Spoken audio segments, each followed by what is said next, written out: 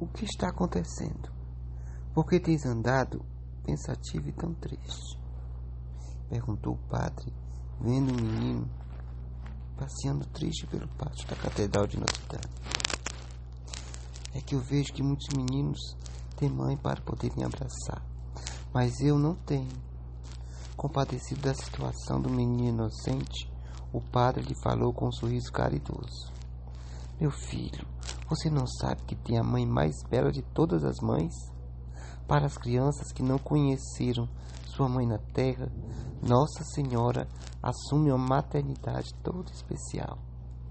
Contente e já confortado, o menino saiu de lá com a convicção alegre de que sua mãe era a mais linda de todas as mães.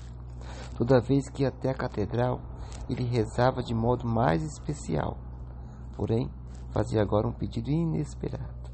O menino queria ver a sua mãe pessoalmente, e para isso não só rezava, mas fazia também sacrifícios.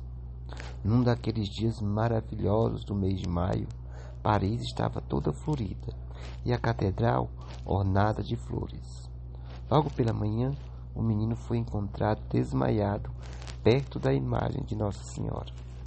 Socorrido pelo padre e cercado pelos fiéis, ele acordou nos braços do religioso com um sorriso celestial.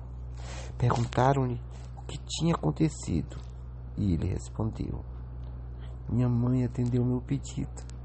Nossa Senhora me apareceu e ela é realmente a mais linda de todas as mães. Mas o que aconteceu com seus olhos? Perguntou-lhe o padre, vendo o olho direito do menino todo branco e opaco. É que Nossa Senhora me perguntou se, para poder vê-la, eu aceitava não enxergar mais do olho direito. O milagre se espalhou como um vendaval pela região. Muitas pessoas iam à catedral pela manhã para ver o menino rezar à Santíssima Virgem. Perguntaram-lhe o que estava pedindo dessa vez, e ele sempre respondia: quero ver novamente a minha mamãe tão linda que está no céu. Mas e se a Nossa Senhora lhe perguntasse se você aceita perder também o outro olho e ficar cego definitivamente? O pequeno respondia: minha mãe que está no céu é tão linda que depois de vê-la mais uma vez, eu não quero mais ver nada deste mundo. E assim passou-se um mês em orações e penitências. Certa manhã, enquanto rezava diante da imagem de Nossa Senhora, o menino ergueu a cabeça, sorriu e desmaiou novamente.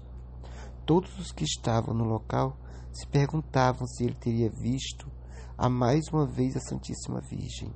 O tumulto se agrandava. O padre acolheu o menino em seus braços e o chamava pelo nome. A face do pequeno resplandecia de um brilho extraordinário. Ainda com os olhos fechados, ele exclamou: eu vi minha mamãe. E ao abrir os olhos, os dois estavam normais. Nossa Senhora lhe restituíra o olho direito, devolvendo-lhe a visão perfeita.